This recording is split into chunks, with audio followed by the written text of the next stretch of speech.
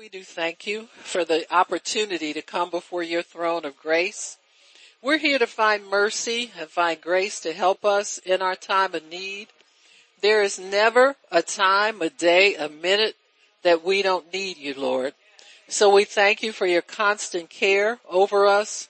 We thank you for your covenant of peace and blessing over our lives. We thank you, Lord, for all good things that you bring to us. So we love you and we honor you. Holy Spirit, come into this place. Take over this space. Occupy this sanctuary with your goodness, your presence, your fulfillment, and your love. And we honor you and thank you for that, Lord, in Jesus' name. Amen and praise God. Amen, amen, and amen. So, praise God. Well, this will be a year like no other year. And I just believe the Lord has that. Thank you, Jesus. Praise you, Lord. Thank you, Lord. Kurandaria Shia Handaya. Kurandaria Shia Handaya. Kurandaria Shia Handaya. Rabosia Handaya. Thank you, Jesus. Kurandaria Shia Handaya. Thank you, Lord. Thank you, Lord. Thank you, Lord. Thank you, Lord. Now, the Lord does have a word for us that this is going to be a year like none other, says the Lord. A year like no other year. It will be marked by total surrender of things that would hinder your walk with me, says the Lord. That I am demanding total surrender, not just from my church and my people, but I am demanding total surrender of all things that I command be let go of, says the Spirit of the Lord. And those who will surrender totally to me will rise up in surrendered power. The power that I surrender to you will be greater than what you ever give to me, says the Lord. For I am the one who disarms you of the things that would harm you, says the Lord. I only disarm the things that harm, says the Lord. And when I disarm you, Lord, says the Lord, you will find yourself rising up in mighty power, says the Lord. The mighty power that I have for my church will be dispensed to those who will comply with my command of total surrender, says the Spirit of the living God. For what I have for you is not going to be subject to mixture. It will not be adulterated with the whims of man, the dictates of man, the things of the world, the likes of the world, the dislikes of the world, says the Lord. But it will be pure and it will be holy and it will come from above, says the Lord.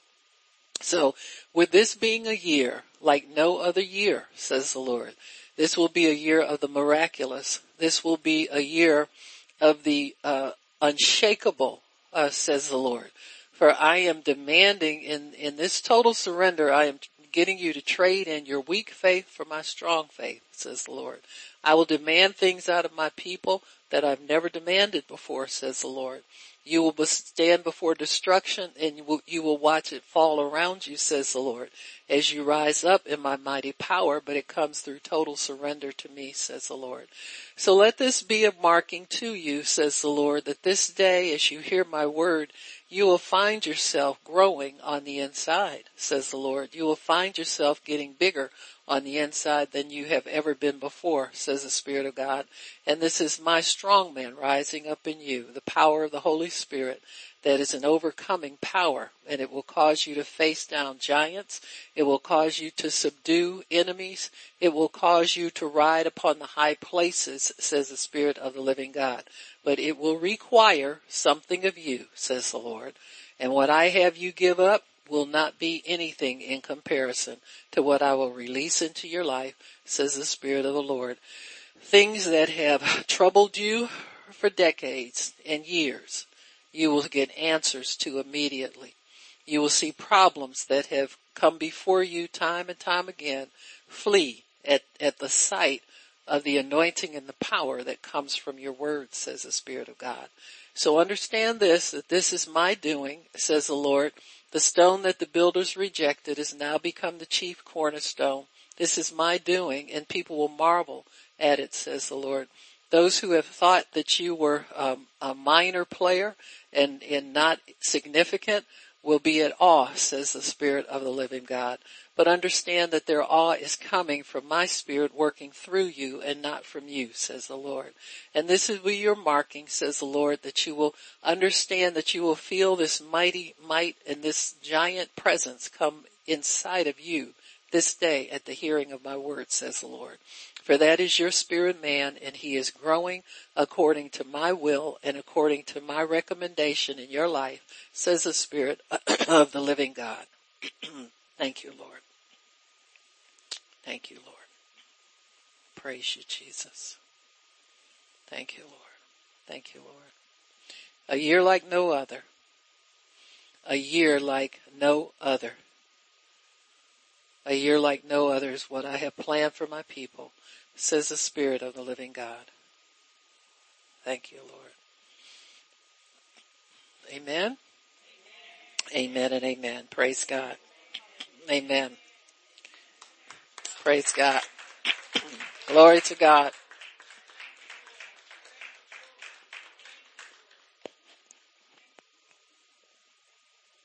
So we're going to talk today about the power of total surrender. Amen.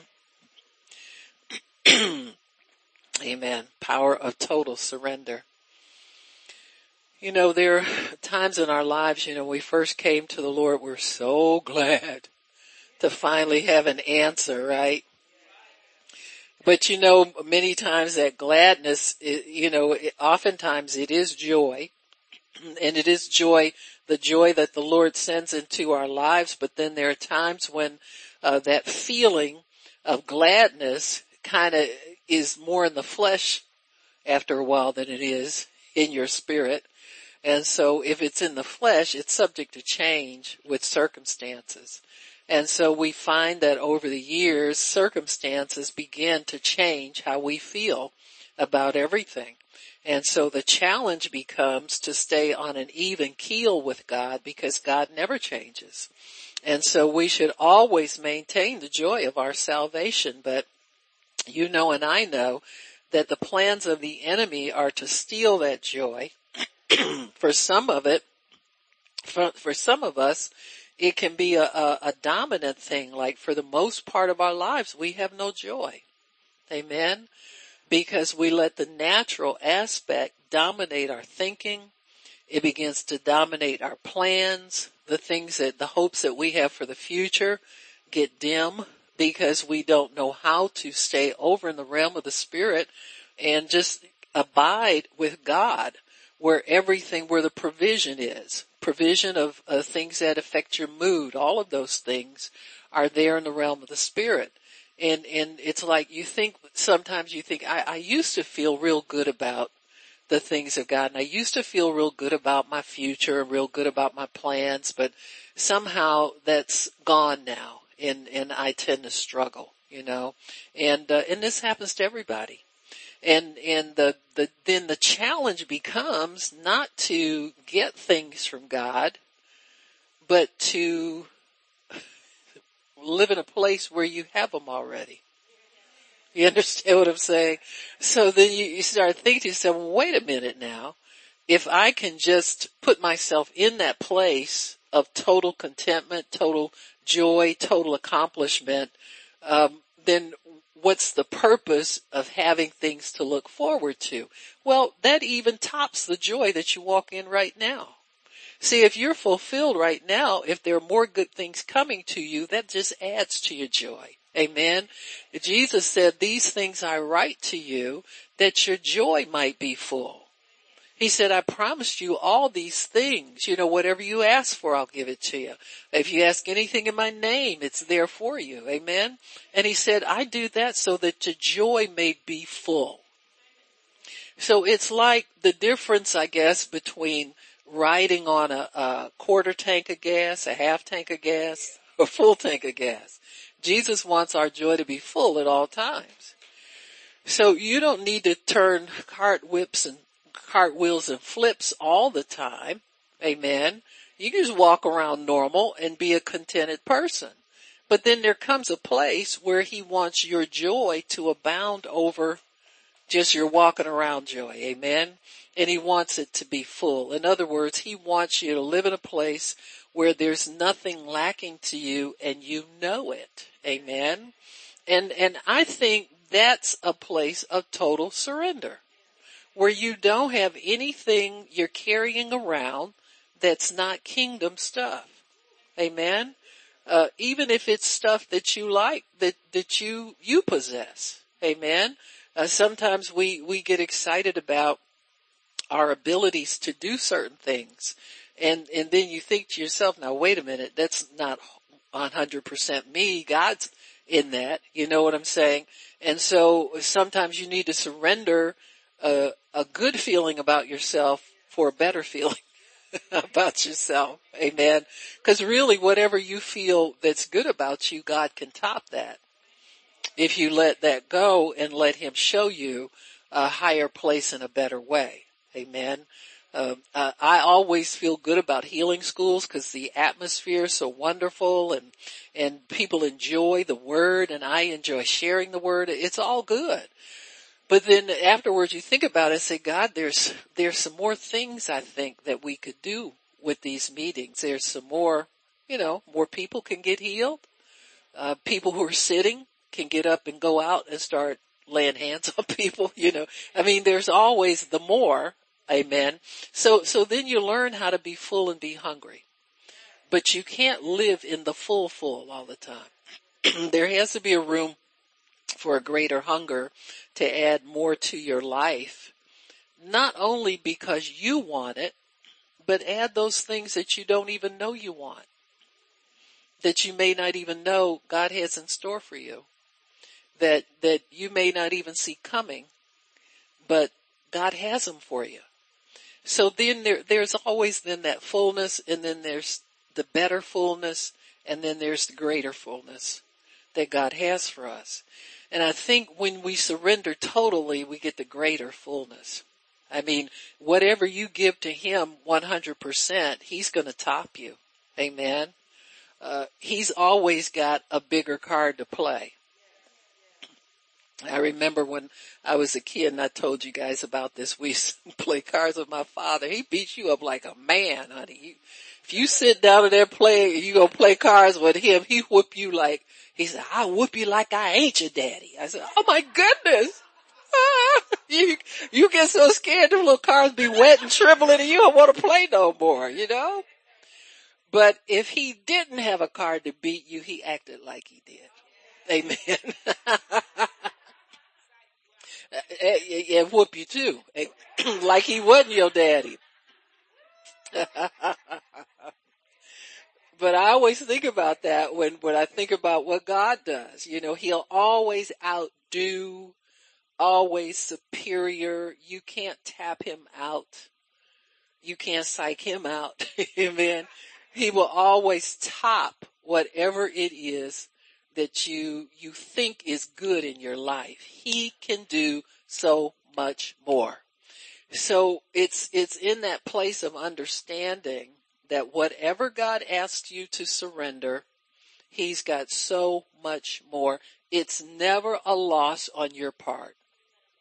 See, you may consider it a loss because that's the way you think about things. But I want to challenge you to think about it differently now and think about it as a gain. If you set something aside at God's command, now we all know we can give up this and give up that. And, Catholics during Lent tell more lies than they do when it's not Lent. You know what I'm saying? Well, I gave up, and then the next week, well, yeah, I gave that up then, but now I got something else I'm giving up. Well, you cheater, you ate them M&Ms. You was giving up M&M, peanut with dark chocolate. You know you don't even like that. Huh? And so we do have to be careful, that we allow God to show us the things that we need to walk away from. Amen. You gotta let him show you. See, the sacrifice is not ordained by us. It's ordained by him. He determines, and God's wise. He won't take something from you like, gimme, gimme, I don't want you to have it. What he does is he causes us to surrender things that don't fit in our present and future, his present and future plans for us. So he has plans for us that are good all the time, but there are things in us and things about us that we need to let go of so that the greater can come forth. And when that greater comes forth, it'll blow your mind. I mean, it'll totally mess your head up what God has for you, because you love him. And you prove your love through the surrender process. Amen. We've all been through it some. But it's easy to now start to try to look out for yourself. Don't get too carried away. Don't let go of too much. You know, that word too in there can be a real killer. Amen. Because you can never be too obedient to God. And what we're talking about here is really just simple obedience. It's not anything extraordinary. Huh? If you tell your children, if you warn your children, when they start getting a little bit older, they start driving. You know, sometimes you have the kids, the lead foot ones, remember? You just get up off that gas. Now you're going to get a ticket. I'm warning you. And then, you know, one day you get a notice in the mail and you see all these tickets piled up. Well, Leadfoot didn't listen to you. Amen. So now he's paying the penalty for not surrendering to the law. Amen. And so there is a drawback to not surrendering. Sometimes that thing that you've been waiting on for so long is held up because God can't get it to you because your faith isn't at the level it needs to be, because there's something jamming your faith up. See? There's something you're clinging to that you need to let go of. Amen. Sometimes just to see what God's going to do if you do let go of it. Amen. Some things you let go of and he'll bring it back to you at a later season, and it's so much better than it was when you were trying to hold on to it. Well, anyway, I'm not even going to threaten to go across the street. I'm just going to go get my coat and walk out the door. Chuck in here with a Soul Train line dancing around. You know what I'm talking about? Am I right, Poppy? What you do? Come on now, help me out, brothers. Thank you. I appreciate it. Amen. Amen. But, you know, it's just one of those things that you just have to learn how to trust God. If you can say God is good, he's good all the time. Whether you're holding and withholding things from him or whether you totally surrender to him, he's good all the time. He don't change his good depending upon what you're going through. Amen? He's still good. And so if we want the best that God has for us, we're going to have to learn how to trust him and how to let go of our stuff. Amen?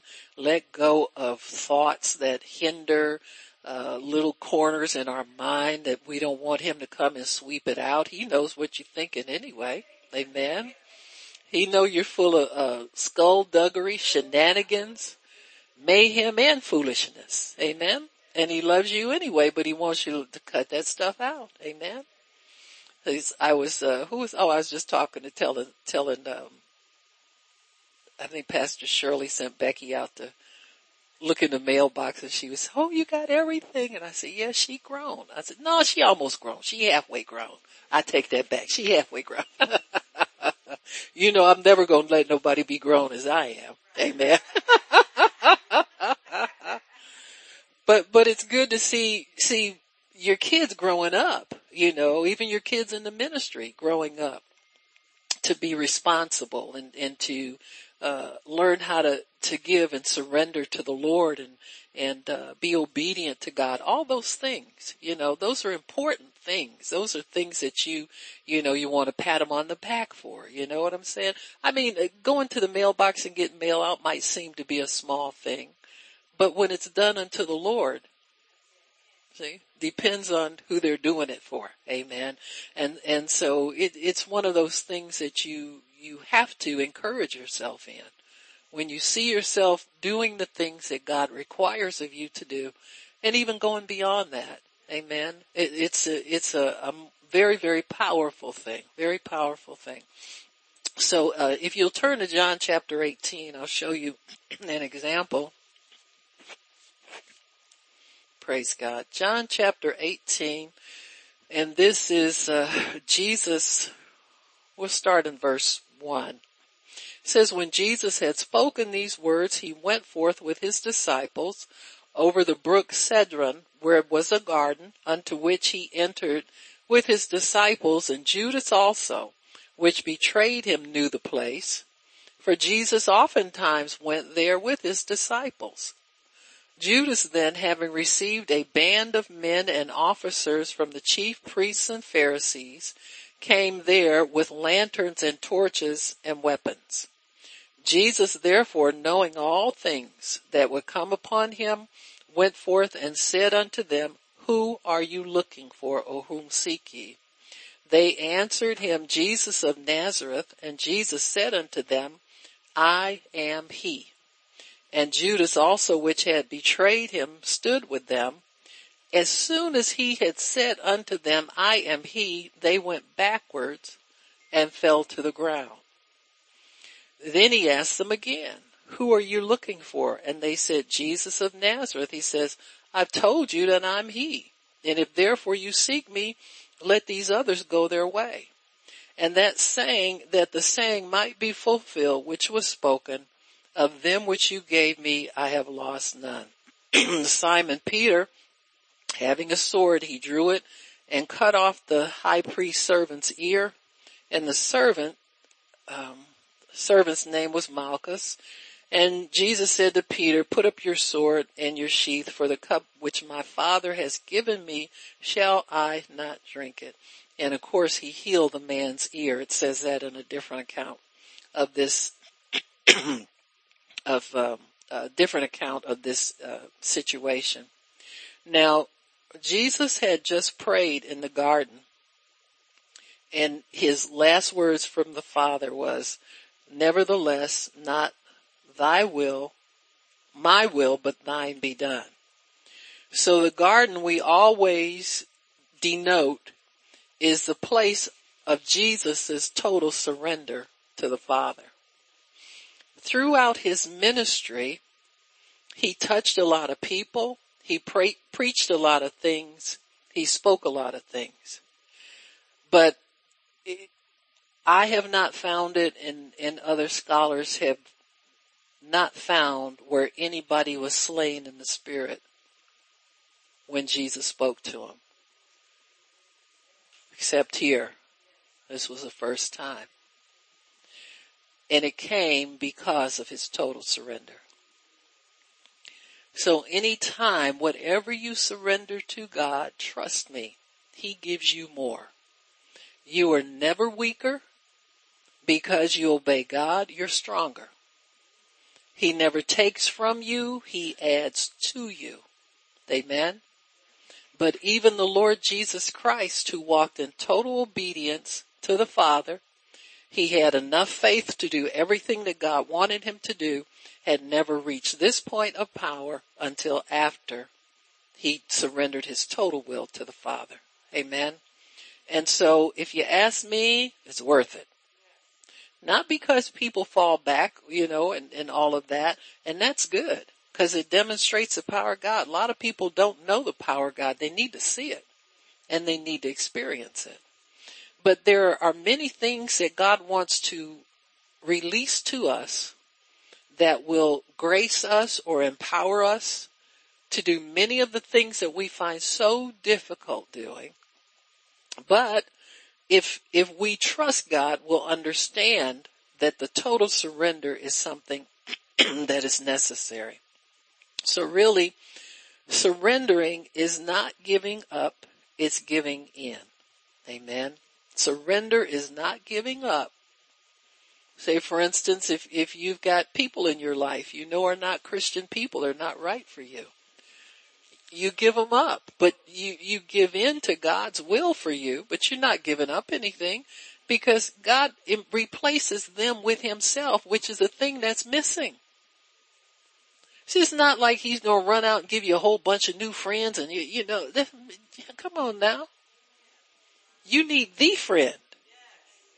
See, once you get the friend and you experience life with the friend, well, anyhow,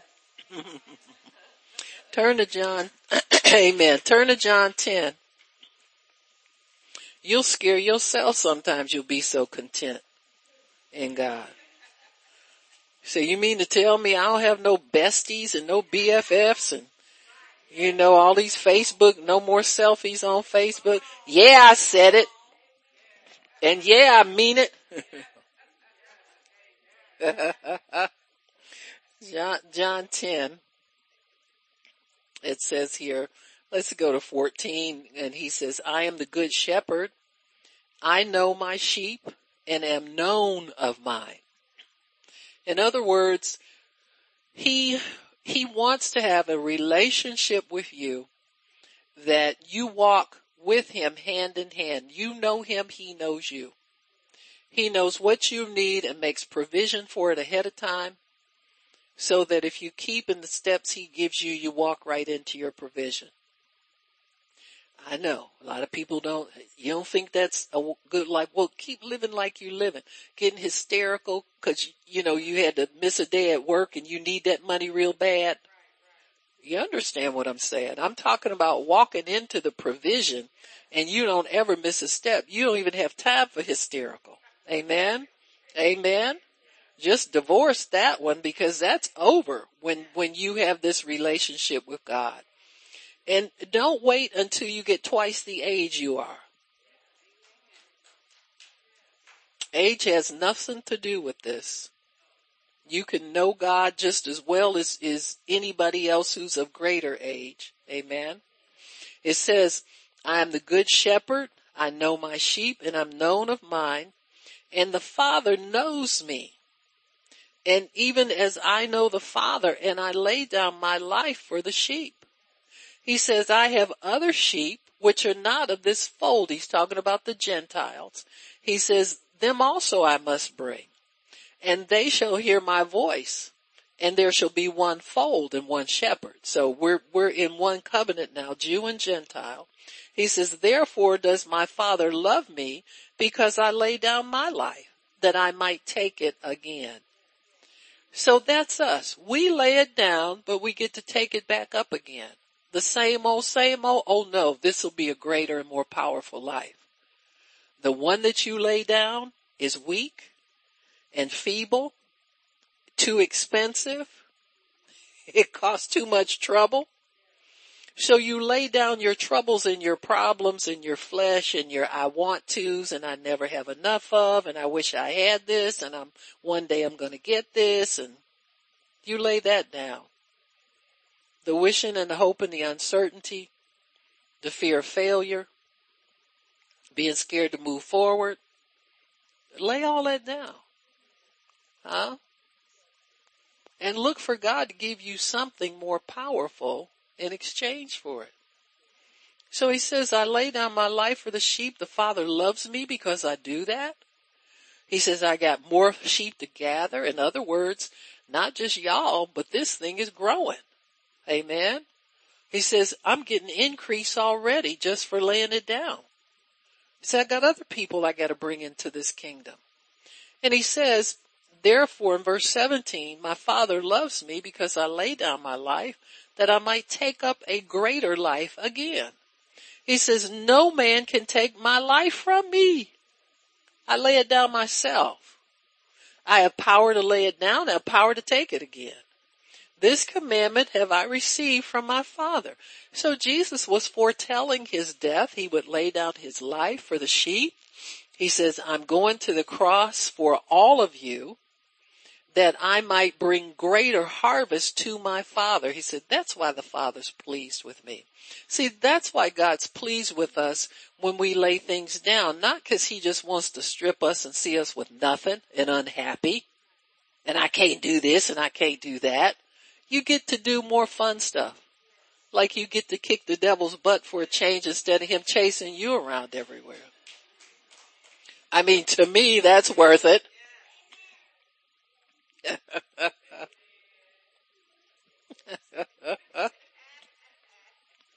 So Jesus gave fully to the Father's will in the garden. When he spoke and those men fell down, he knew that the Father had given him greater power, and he didn't have to go with those men. He could have resisted him and went on his way. But he saw that the Father had made good on his promise to give him the power to lay down his life and the power to take it back up again.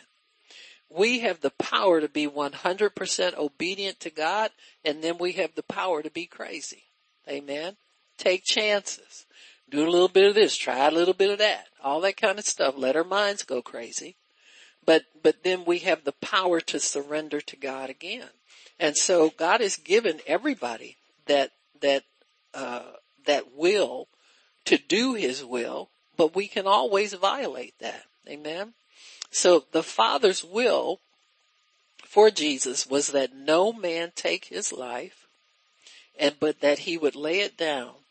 And so he demonstrated the powerlessness of humanity to overcome him in his will. So when the Romans tortured him, they did it because he surrendered to it. He could have resisted at any point. He could have. Because the Father gave him power to lay it down, put it back up, pick it back up. But in him leaving it surrendered, he got greater power in the end. He got power to overcome death, hell, and the grave. He got power to walk through the corridors of hell and strip Satan of all of his power and then give it to the church. So it was his will to do the greater thing. In your mind, when you surrender to God, you're surrendering to get the greater thing. You're not surrendering to be weak, feeble, and crazy and without anything, and I can't do this and I can't do that. That's old covenant. New covenant, whatever you lay down, whatever you surrender at the Father's command, it will add to your greatness and your empowerment in his kingdom. It'll add to your grace in this life. Amen. So Jesus talks about the cup that he has to drink. Let me see, back to John 18, I think.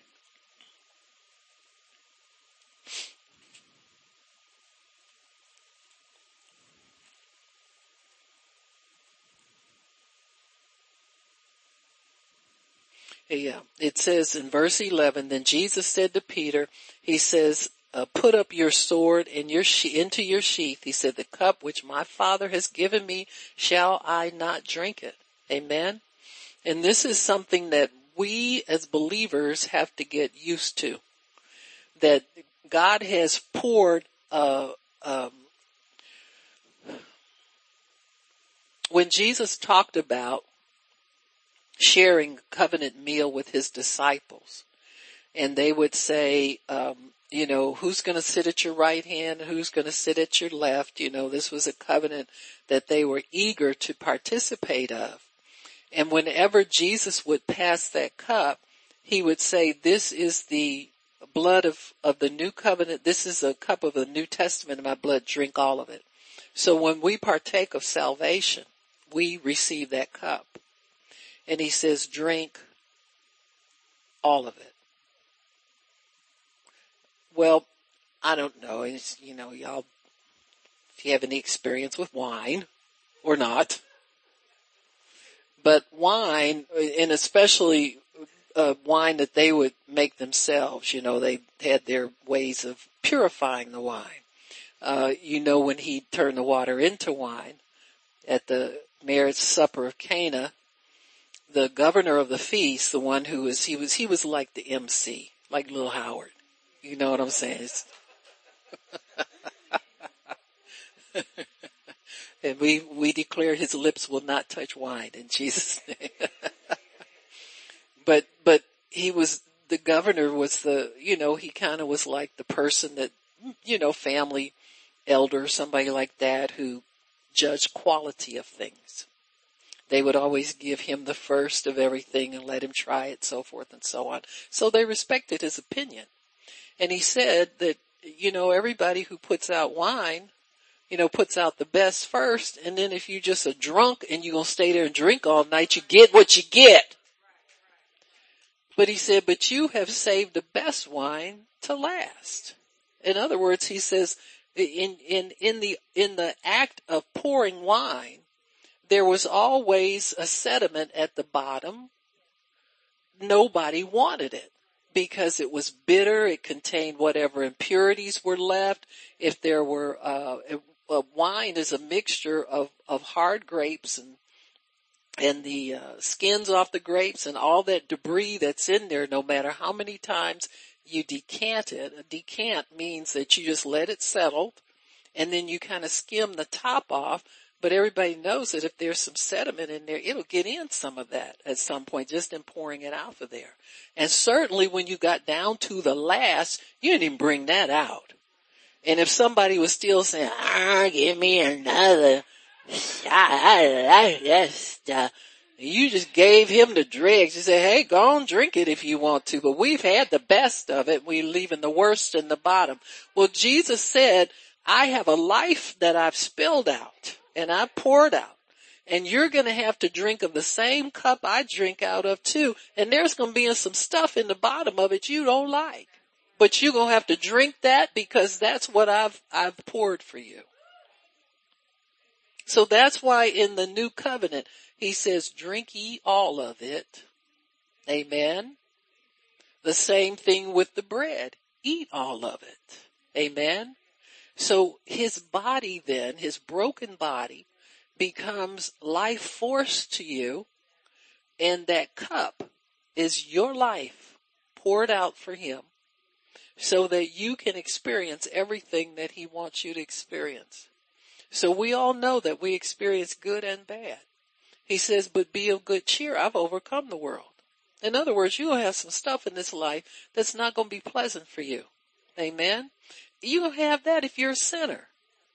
You're not going to get any better deal if you go out there and live for the devil. In fact, you're going to get more unpleasant stuff. That's what brought us to Christ. If it was so good out there, how come we ain't still out there? Hey, you had enough sense to run for refuge. Amen. So then have enough sense to stay in the fullness of it. Amen. Amen. Amen. So Jesus gave himself fully to the will of the Father. Amen. He expects the same thing for us. Amen. So when we surrender totally, we get total power. Power to do what? The will of the Father. To drink of the whole cup. Amen. To learn that there will be difficult times as well as good times. Amen. In verse 12, it says what his surrender meant. It says, then the band and the captain of officers of the Jews took Jesus and bound him and led him away to Annas first, for he was father-in-law to Caiaphas, who was the high priest that same year. And so Jesus then, by surrendering totally to the Father, was restricted in his own movements. See, the fact that he let them tie him up and lead him away demonstrated his total surrender. You can't live a life and say you're totally surrendered to God without some kind of restriction being put on you.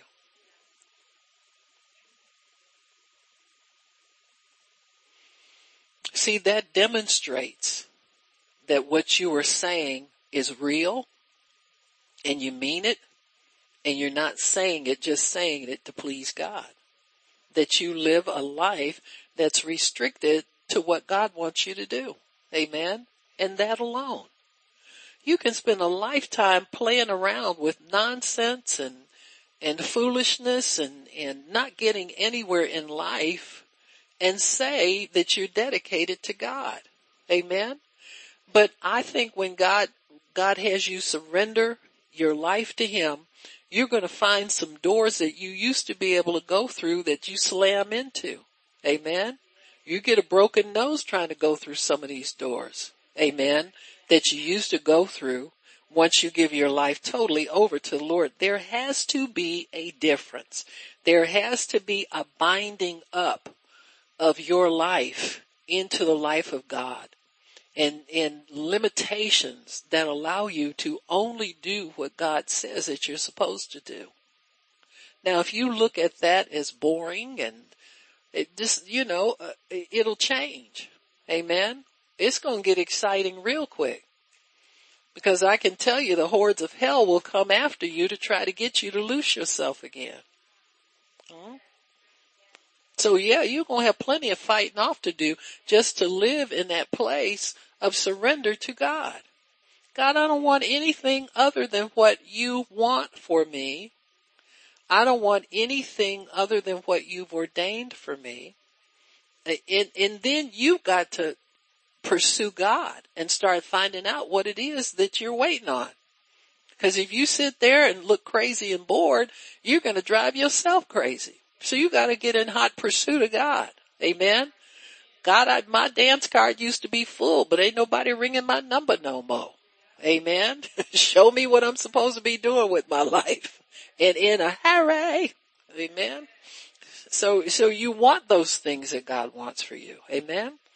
2 Corinthians 12:9 is an interesting story. The Apostle Paul, we all want to do more in God. If you don't, you should. Amen. You're not just sitting here waiting on something. Listen, if you're still waiting on the job, the car, maybe y'all just got to go to sleep. Just take a nap. All y'all job and car people. You either already got it, you know it ain't coming, or you barking up the wrong tree. Can I say that? Well, so 2 Corinthians 12, let me see. Start in verse 7. And lest I should be exalted above measure through the abundance of the revelations, there was given me a thorn in the flesh, the messenger of Satan, to buffet me. Now that is not buffet.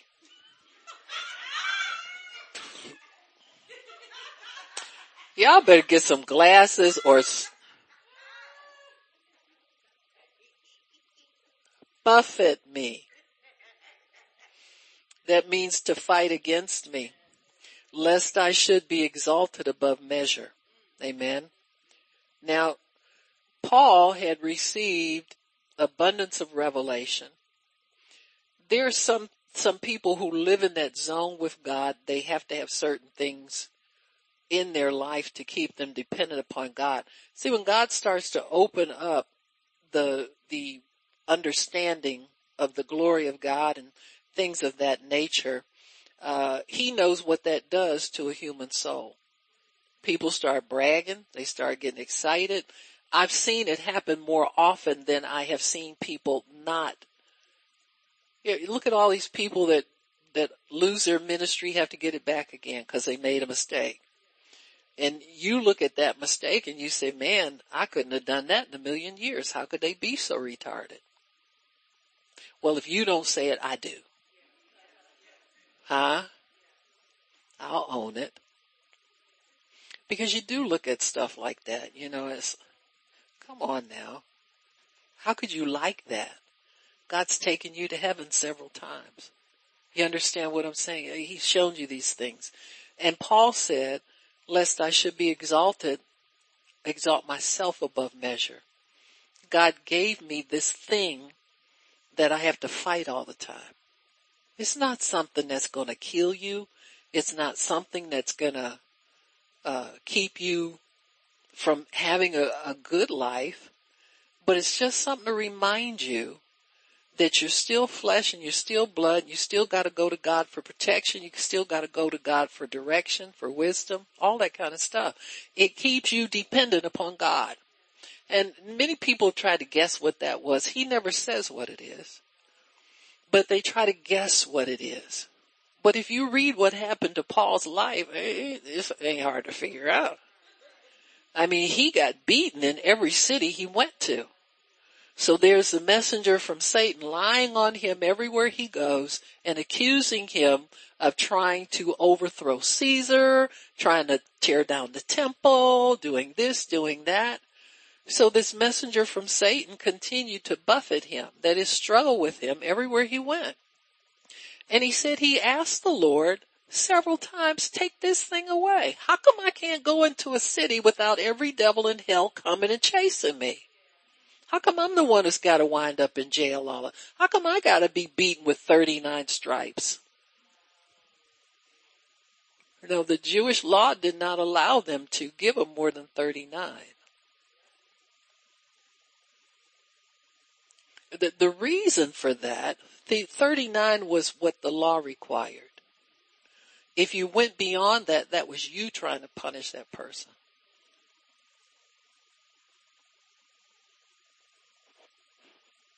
You got me? Mom and dad, that's not why you don't beat your kids when you're real mad. Because there's too much of you in that. You're just trying to discipline them to keep them inside the law. You're not trying to humiliate them. So the 40th stripe was always human humiliation trying to come upon another human. When you humiliate a person in disciplining them, it's not discipline anymore. They won't learn from that. But when Jesus went to the cross, it was not the Jews who were handing out the stripes. It was the Romans. That's why the Bible says he was despised and rejected of men. See, the Romans added to what the legal beating should have been for Jesus. If the Jews brought him before Pilate, it was because the Jews accused him according to the Jews' law. But when they handed him over to the Romans, the Jews weren't allowed to mete out punishment anymore. They had to be handed over to the world, to the Romans. And so Jesus endured the despite of the world, the humiliation, the ridicule. Under Jewish law, he never should have been subject to that. But that's why he can be the Savior of the whole world. Because he took the punishment the world puts on its people and the punishment that the law puts on him if they found him guilty of violating the Jewish law. So he's redeemed two worlds of people. He's redeemed the Gentile and the Jew through his suffering. And see, that's something he had to trust the Father through. That whatever he endured, it wouldn't go beyond what the Father commanded. That he knew that the Father was in charge of his punishment, not the Romans. That's why he endured it. Amen? And the Bible says he despised the shame. Jews despise shame. That's part of their religion. That's part of their culture. God would never put you to shame. If you break the law, you take your just punishment, but you're not humiliated and you're not put to shame. Amen? But he was put to shame. So that when people humiliate you and shame you, go behind your back and talk about you. Say they're your friends and start gossip trains about you. When that happens and you're humiliated, you can go to him and he takes all that pain away. Amen? He takes all of it away. So he suffered that he endured that so we could be shameless, guiltless, spotless. We could get forgiven and live in a realm that says we never sinned. It's wonderful. So he says, he sought the Lord, verse 8, for this thing I besought the Lord 3 times that he might depart from me. And he said unto me, my grace is sufficient for you, for my strength is made perfect in weakness. Oh, you mean I don't have to feel like the top of the mountain in order to be successful? Remember the last job you went and applied for? You felt like a wet noodle going into a scalding pot of water and you already boiled to death? And they told you you're the best applicant we've seen in a long time. We wish we had more like you. Well, his strength was made perfect in your weakness. See, you went in there with no boast, no brag, wanted to turn around a couple times, wanted not to send the application in, whatever it is, you did all of that.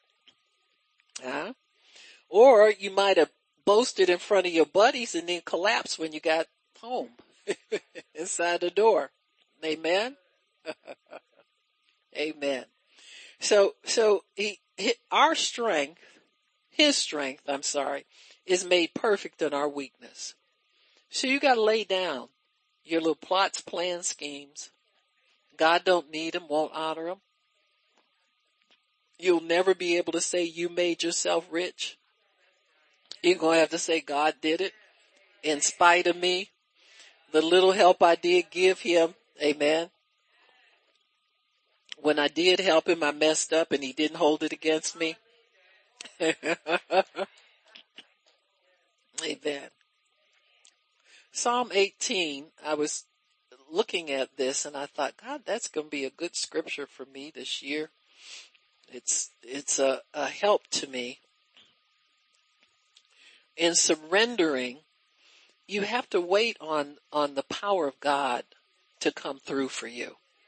And sometimes that can be a little challenging because we all think we can do this, do that, and do the other.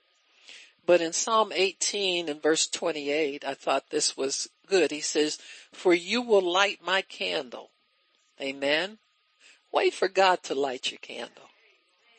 You know, the Bible says the spirit of man is the candle of God.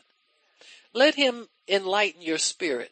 Wait for him to show you which way to go. Wait for him to tell you what to do. Wait for him. He says, you will light my candle. Amen. The Lord will enlighten my darkness. I mean, if you depend on him, you'll never stumble. Amen. If you do, it won't be for lack of light. It might be for you just went on in the darkness on your own. But if you allow him to light your candle, amen, and then you won't have any darkness in your life. You won't have anything to ensnare you, anything to entrap you, anything to try and hold you hostage. Amen. So Jesus then was able to wait on the Father to light his way. Amen. He just had to wait on the Father to light his way. And that's a good place to be. You don't have to be on edge and wondering, you know. You can go at God's pace. God provides your purpose and your work when you let him light your way and you go at his pace. We have to wait for him to provide the light. We cannot take off on our own. You need to realize when Jesus went through after he was arrested, he had no man to help him. All the disciples left him. Peter denied him. Amen. Just as Jesus had prophesied. And he took one painful step after another in order to obey the Father's will. Sometimes you'll wonder, when is my turn coming? That's the big quest for everybody. When is it going to be my turn to do what? Huh? God ain't in your cutting up and your acting up and showing everybody and getting your haters all straightened out. Oh, when I get my big blessing, my haters gonna faint. You gonna faint first. Amen.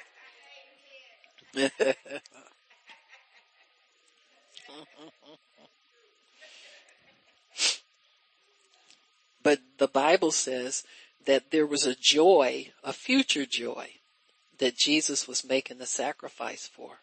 Amen. So he could see up ahead as he walked through the torture, as he walked through the humiliation. He had a vision up ahead of a joy that was set before him. So there's always a joy ahead that you're walking toward when you surrender to God. The Bible says he endured the cross and despised the shame. And then at the end of it, he was seated at the right hand of the Father. And he had paid the price for you and for me, which was his goal. So he met his goal. He accomplished his goal. But it was through the total surrender, the total trust of the Father. But know that you know that at any time he could have taken his life back up again. Amen. He always had that power, but he has surrendered it to the Father. Same thing with you and me. We can pick up nonsense again. We can pick up going our own way, listening to the devil, being angry at people, all that kind of stuff. We can pick that up again. But it's best to let it lay there. Amen.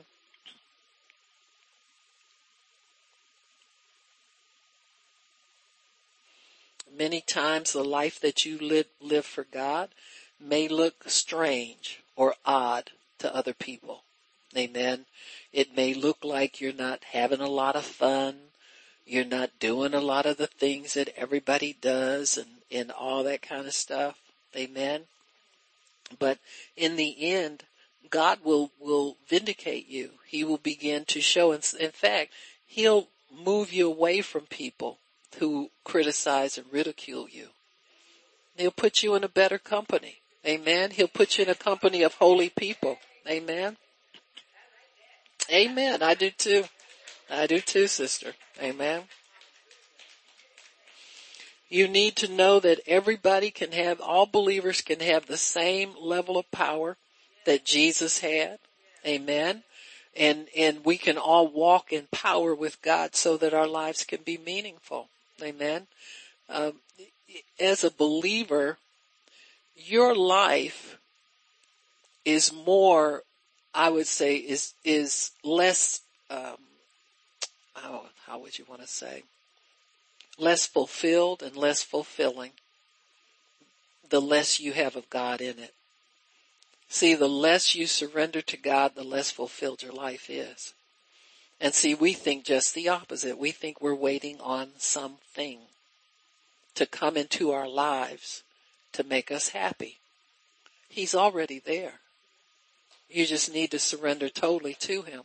See, you need to get the fullness of the thing that you're already in before you can look for something else different to come.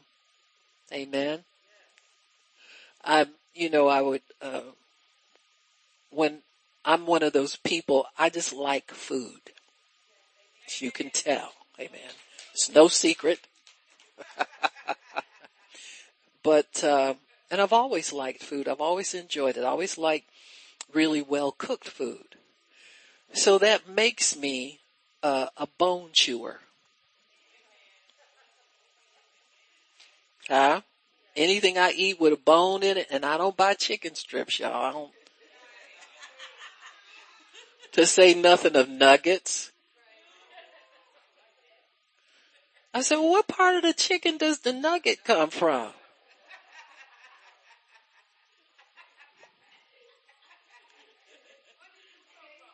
Y'all people say stuff like, people say stuff like, I don't eat chicken necks. You eat nuggets? You'll be doing good if there's any neck in that nugget. But anyway, but I digress. But even now sometimes I'll look at what people leave on their plate. And I say, you mean you left all of that? Especially if it's chicken or something like that. I said, you mean you left that little wingy tip thing there? That's the best part of the chicken. Well, that's why I feel about believers who haven't surrendered totally to God. You've been picking around here in the scraps from the Father's table. You need to sit up there at the table and try that part that you haven't eaten before. I'm serious. You know, you see people eat or a rib. And see, I have a special gear I put my mouth on called vacuum.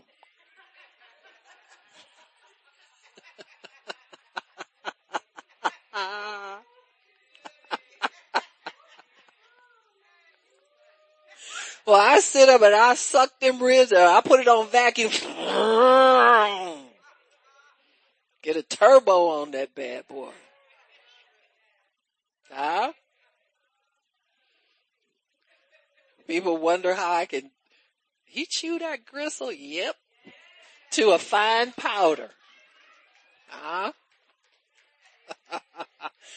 I believe God to keep all my bones. That includes my teeth every day. Yep.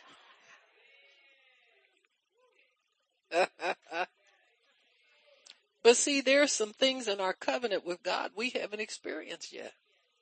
And we're scared to try it. I don't know why.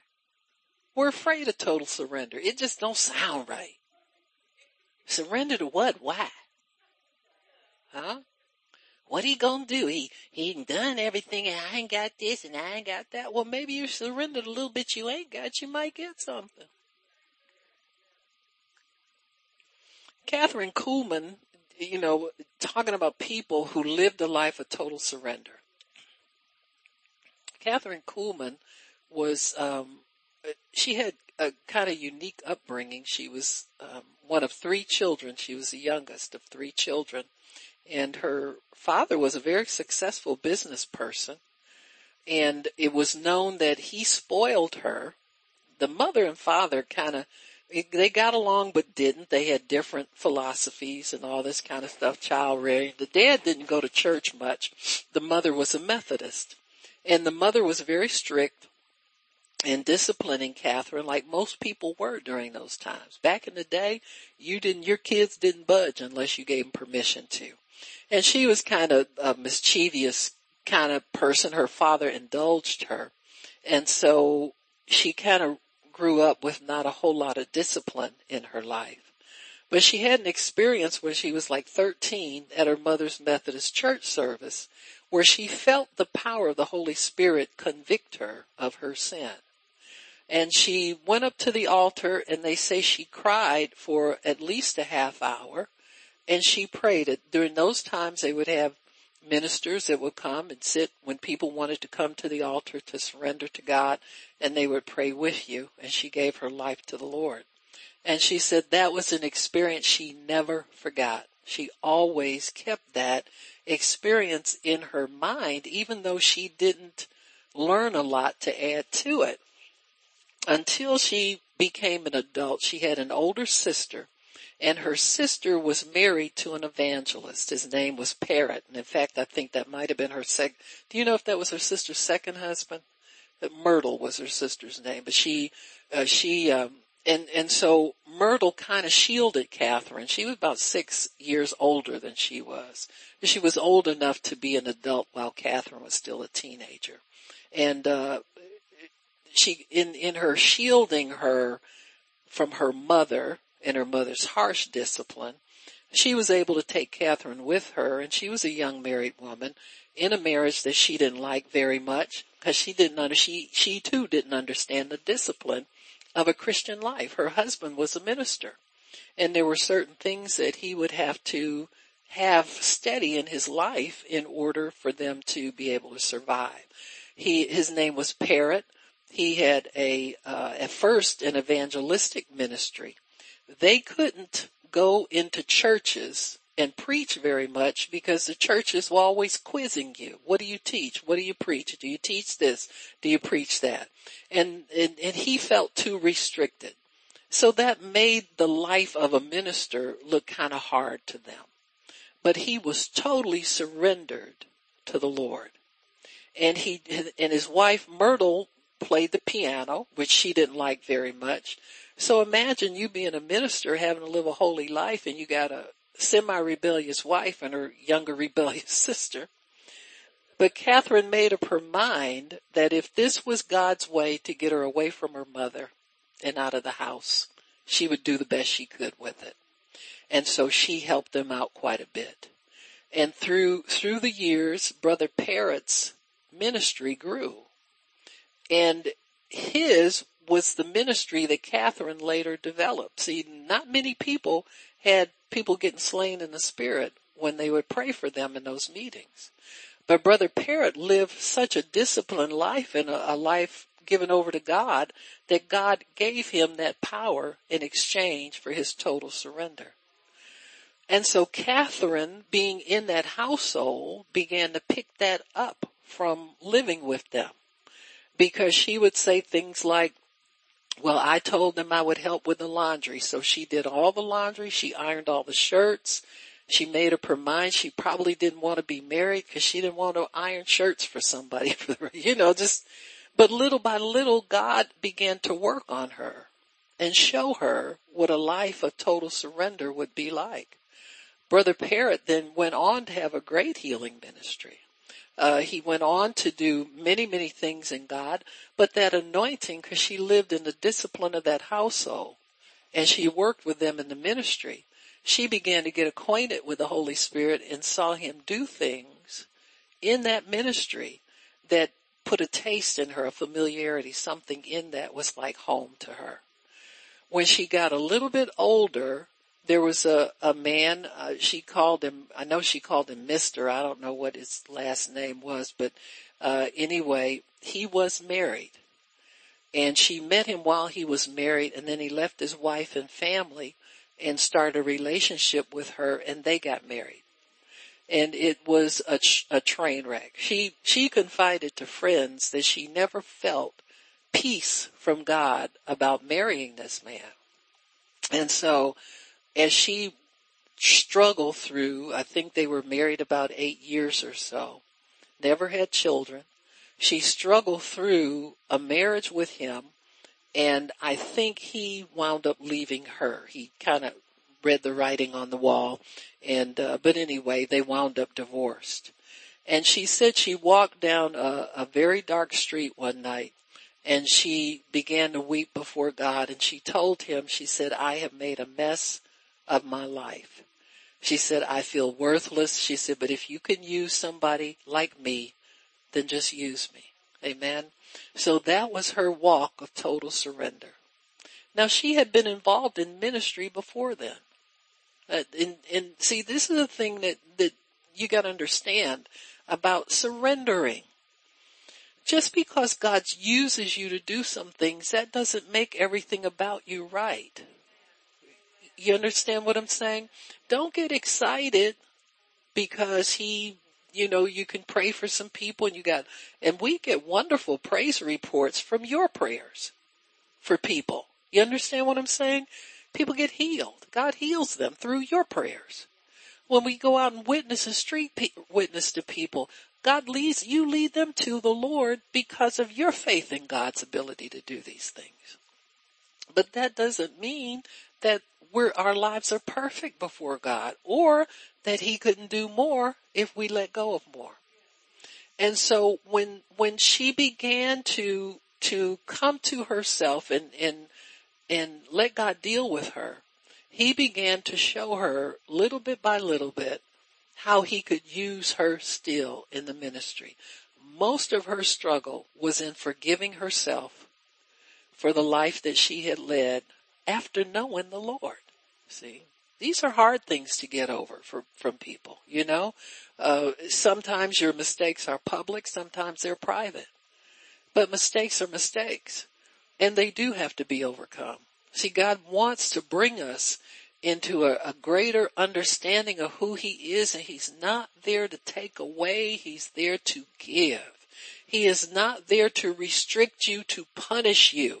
He wants you to have a full life when you've never dreamed of before. Because many of us, it's amazing to me how we'll strike out on our own to get the same thing God's promised us, and never ask him to lead us to what he has for us because we don't trust we can have it. We're more willing to trust ourselves to get a bootleg then we want to trust him to get the real thing. See, it's that worthlessness that comes in us sometimes. We can't have it because well, nah, if I ask God, it's going to take too long. That's the main lie the devil tells us. When most of the times Jesus healed people, the Bible says immediately he did this. Suddenly it came upon them. At that very hour, they began to amend. See what I'm saying? God is so eager to release his best to us, but he can't get one more car in your crowded garage. You understand what I'm saying? You can't get one more can of peas in your crowded cupboard. Amen. You're going to have to let some of that go so that God can come in and sweep clean and bring fulfillment and contentment into your life. And so Catherine Kuhlman got the ministry that we all know her for after total surrender. See, before then, she was a good sister-in-law. She was a good assistant in the ministry, all of that. But the fullness of it never came upon her because she still had this thing in her heart where she wanted to rebel against man and strike out on her own and all of this stuff. And God had to bring her totally to her knees, where she knew that she had to get rid of this man who never should have been in her life. Amen? I don't care what she called him. And he was a minister too. She was always running around with ministers. Amen? Sometimes that'll cost you your life if you fool around too long. So I think she knew she couldn't put that off any longer. But she did have the sense to know that God had given her some wonderful opportunities, and she didn't want all of that to go to waste. And that's why she lived the life she lived, where she cried a lot when she ministered. If you ever see her preach, she comes to tears very easily, where she pours out her heart to people, and she'll beg people not to grieve God. That kind of preaching. And that really touches and moves people, because God will take your wounds, take your disappointments, take your discouragements. He'll take and use it for his glory. Amen. He just has a way of doing those things that we can be moved beyond who we are, a little hard shell we put up in the natural. You know what I'm saying? Our little bragging that we do here and there. That ain't nothing to God. He'll put his finger on you one time and push your button and you melt like snow on a hot stove. You know what I'm saying? He wants the real us to come through. Amen. I'm not saying everybody need to cry all the time or you're a big crybaby, but if the cry is on you, you understand what I'm saying? Then let it flow, because that's part of God's ministry to other people. The brokenness that you endure. It'll be a lifeline or an open door to a lifeline to somebody else. Amen. So even though she was married and had a ministry with her husband, she realized her emptiness and needed to be filled with nobody but God in order to feel whole and useful again. And that's my prayer, that we would all come to that place of emptiness without him. Amen. And say, God, whatever it is, I'm letting this go. I don't want anybody but you. Amen.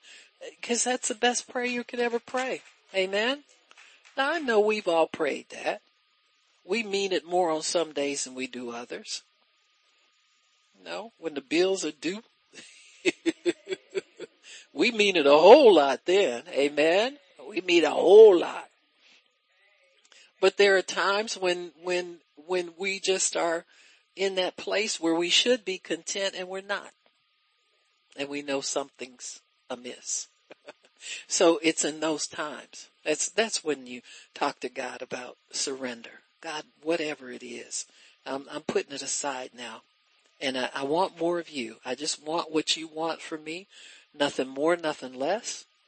So at one point, she was probably the most powerful minister on the face of the earth. Men, women included. Amen. Nobody topped her, because surrender restored her usefulness, her dignity, and her purpose, where her life had been shattered far beyond what she could endure. He gave her far beyond whatever she could ask or think. Amen. Lillian Yeomans was another woman minister. She was a physician. Her parents both were doctors. I know her mother was. I think her father was too. She went to college in Ann Arbor, though she was Canadian. And she graduated from the medical school over there. And she got overwhelmed with the work of being a physician. And she started medicating herself with morphine. And at one point, a nurse that had worked with her in the hospital said she looked like a skeleton with a drug habit. Amen. She was emaciated, lost her hair, almost lost her mind. A lot of things happened to her. And she said that she was about to give up on life. She's one more shot of morphine and add some to it. She would have been out of here. But she said a friend began to pray for her and took her to a healing meeting. Amen. And she got saved. I think it was Dr. Price's meeting. Not Fred Price, but there's another Price back at the turn of the century. And she went to his meeting and she was saved and she was healed. And after that, she never sought to get her doctor's license back, which is a healthy person would have gotten her a lot of money, a lot of fame, a lot of everything. But she surrendered that to God.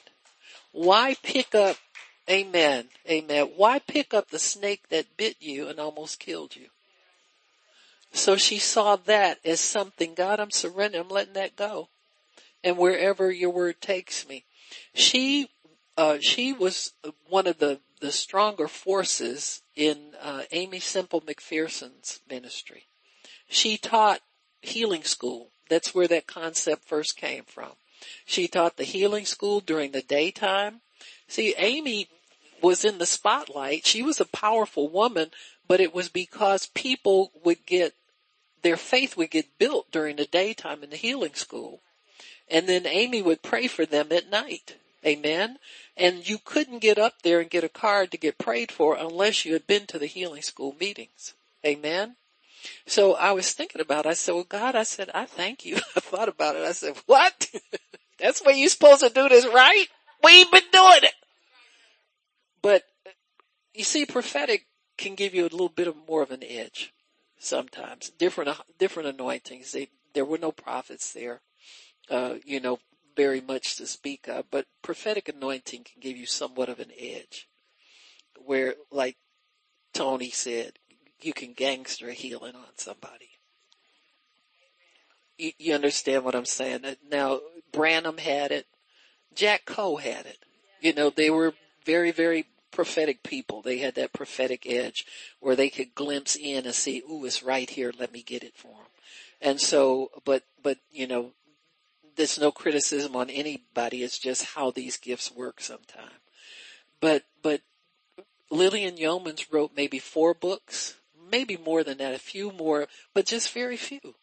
But she had such an impact. She began to take people who were terminally ill, bleeding, coughing blood with tuberculosis, into her house and give them one scripture to repeat for 3 days. At the end of 3 days, she seldom lost anybody. If they couldn't repeat it, she would read it to them. She and her sister would read to them for hours because she knew the word worked. Amen. At some point, that word would click in on them and they would, but see, she totally surrendered. She never looked back at being a doctor anymore. Even though they called her doctor, she never looked back on being a doctor anymore. Amen. Because she gave everything to God. Nothing she wouldn't think it, I don't want that anymore. I'm on the road with God. What do you need from God? Lester Sumrall says she was the only woman he was ever afraid of. Amen. He met her, right, over at, I think at Angela's Temple at Amy's church, or he might have met her somewhere through friends or something. But she said, come here, Brother Sumrall, I'm going to pray for you. He said, she laid hands on me and I was out for hours. Amen. She said, be blessed. He got up changed. He knew he was blessed after she laid hands on him. Amen. And so these things come at a price, but oh boy. But you've got to value eternity over where you live here and now. So you've got to value eternal things because you have eternity in you. Sometimes people are suffering because they think it's something missing from the natural realm, and what you're missing is your connect in the spirit. See, you connect with God first, and all these things get added after you get God and get the fullness of Him. See, we're looking to add things to an empty life. You add emptiness to emptiness and you get more emptiness. You're just overburdened with more emptiness. Amen. And then you live for the day when that empty season is over so you can finally start to live again. Well, God doesn't want us to live like that. He wants us to live in the fullness of His blessing here and now. But the price is total surrender. Amen. Amen. Father, we thank you for your word and we thank you for understanding. Thank you, Lord, that the surrender comes when we relinquish what you tell us is hindering our walk with you. Or you tell us the things that we could improve upon, that we've already surrendered, that we keep our eye on them so that they don't creep up and start to take over our lives again. So Lord, I thank you for the life of surrender. I thank you, Lord, to teach us how to give over more so that we can receive the more from you. So Lord, I just thank you for that. I bless you and I praise you for it. In Jesus' name, amen and praise God. Amen. So why don't we do our confession? I don't have Rona and she don't have me. I can't get Rona and she can't get me. Hallelujah. And I thank you, Lord, that by the stripes of your Son, Jesus, I am healed. Amen, amen, and amen again. It's so decreed. Amen. Praise God.